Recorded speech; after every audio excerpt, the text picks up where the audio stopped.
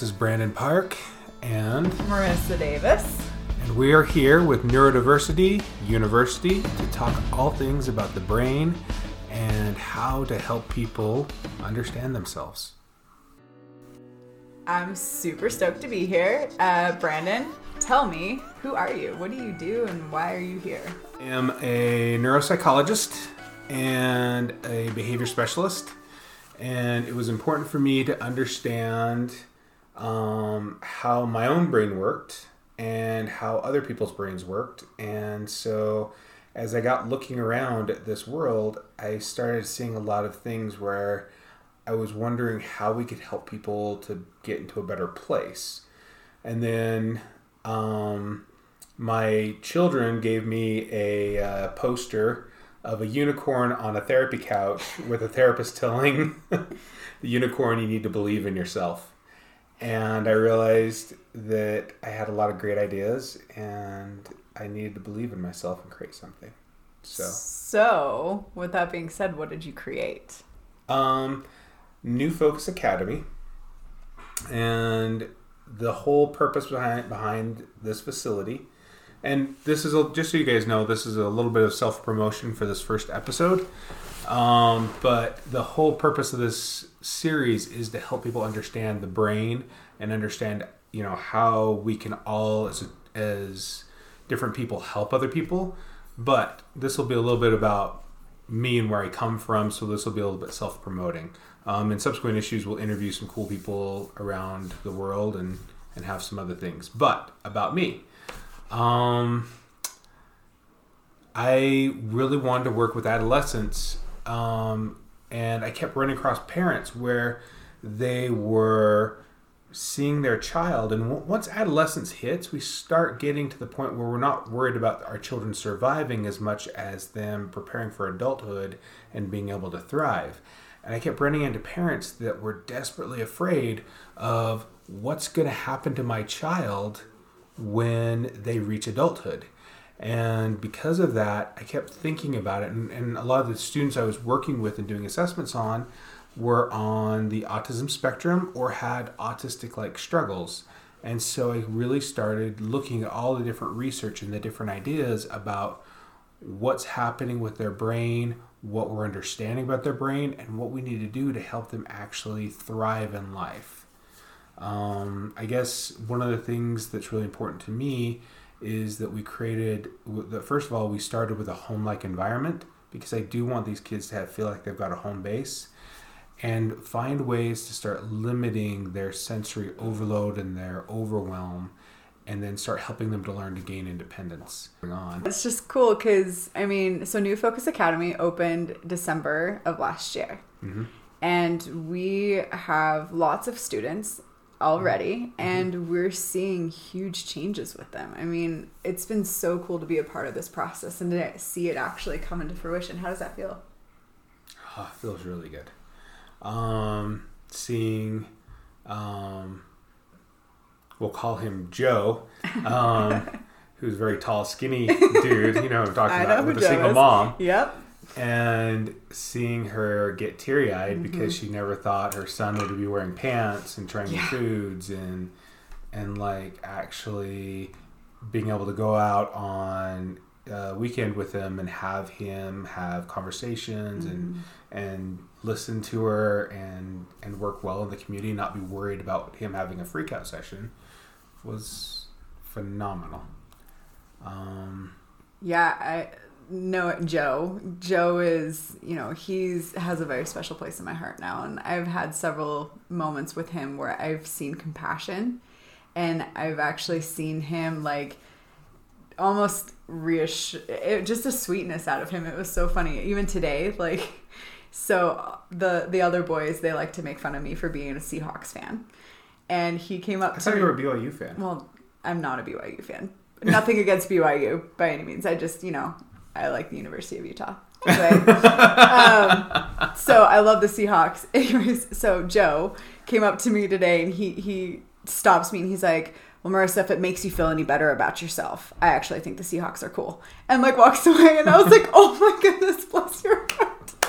Like, it was just a cute moment because everyone else was bandwagoning and like making fun of me, and he like went out of his way to just like try to boost me up, and it was a very special moment that it meant a lot.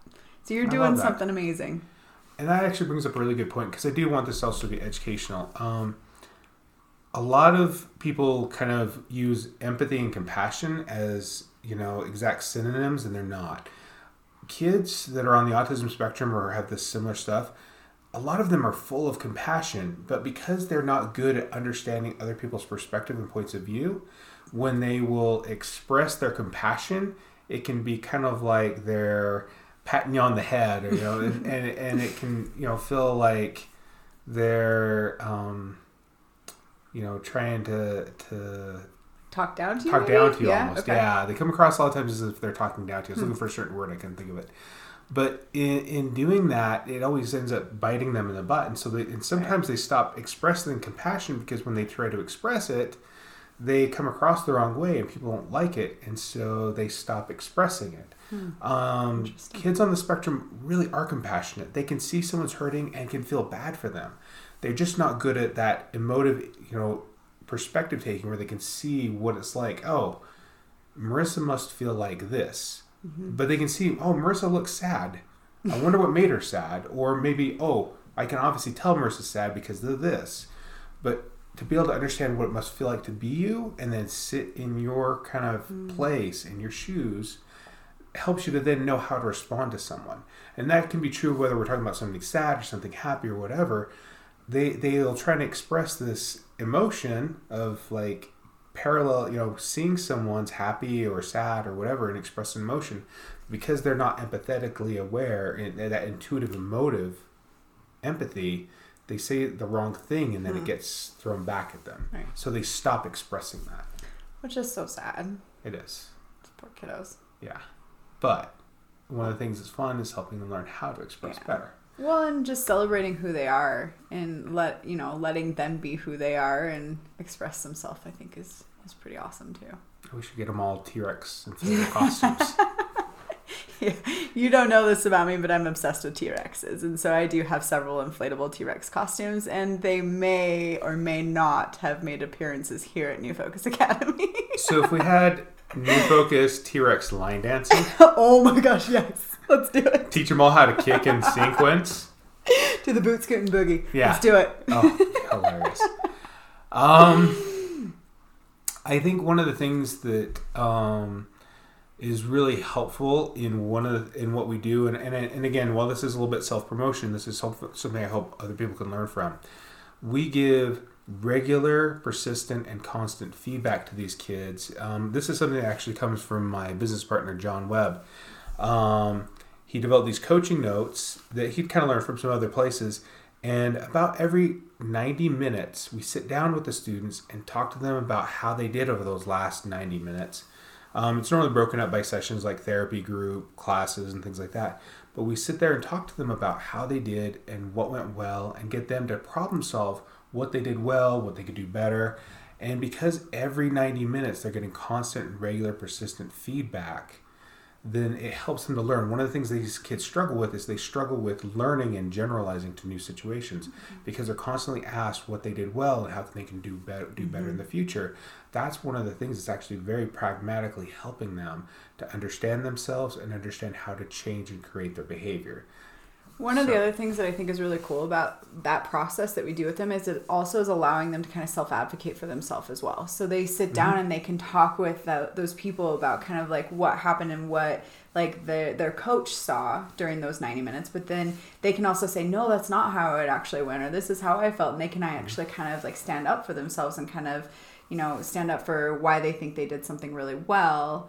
Or whatnot. And so I think it's teaching them to learn how to stand up for themselves and voice, their own opinion and kind of, self-advocacy. And diffuse some of the built-up emotion that they have. Oh, absolutely. So a lot of times we'll see these kids, and when we're talking to the parents, social anxiety will wrap them up during the school day most of the time, not all the time. And then they'll go to, they'll go home, and when they're around people they have no anxiety with, and then all of a sudden all their pent-up emotion comes vomiting out.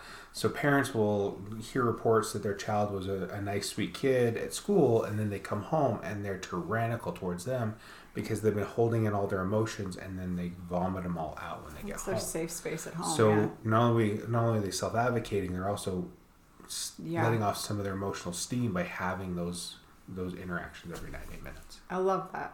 That's amazing. Another thing that is really important to us is helping these kids take the skills that they're learning and use them in the community. So making sure that we don't teach a kid a skill in a classroom, once a week, every week in just a classroom. They'll never actually generalize that skill outside of where you're teaching them. So we use the term fluency a lot, and one of these weeks we'll talk about social emotional fluency, which is a new modality.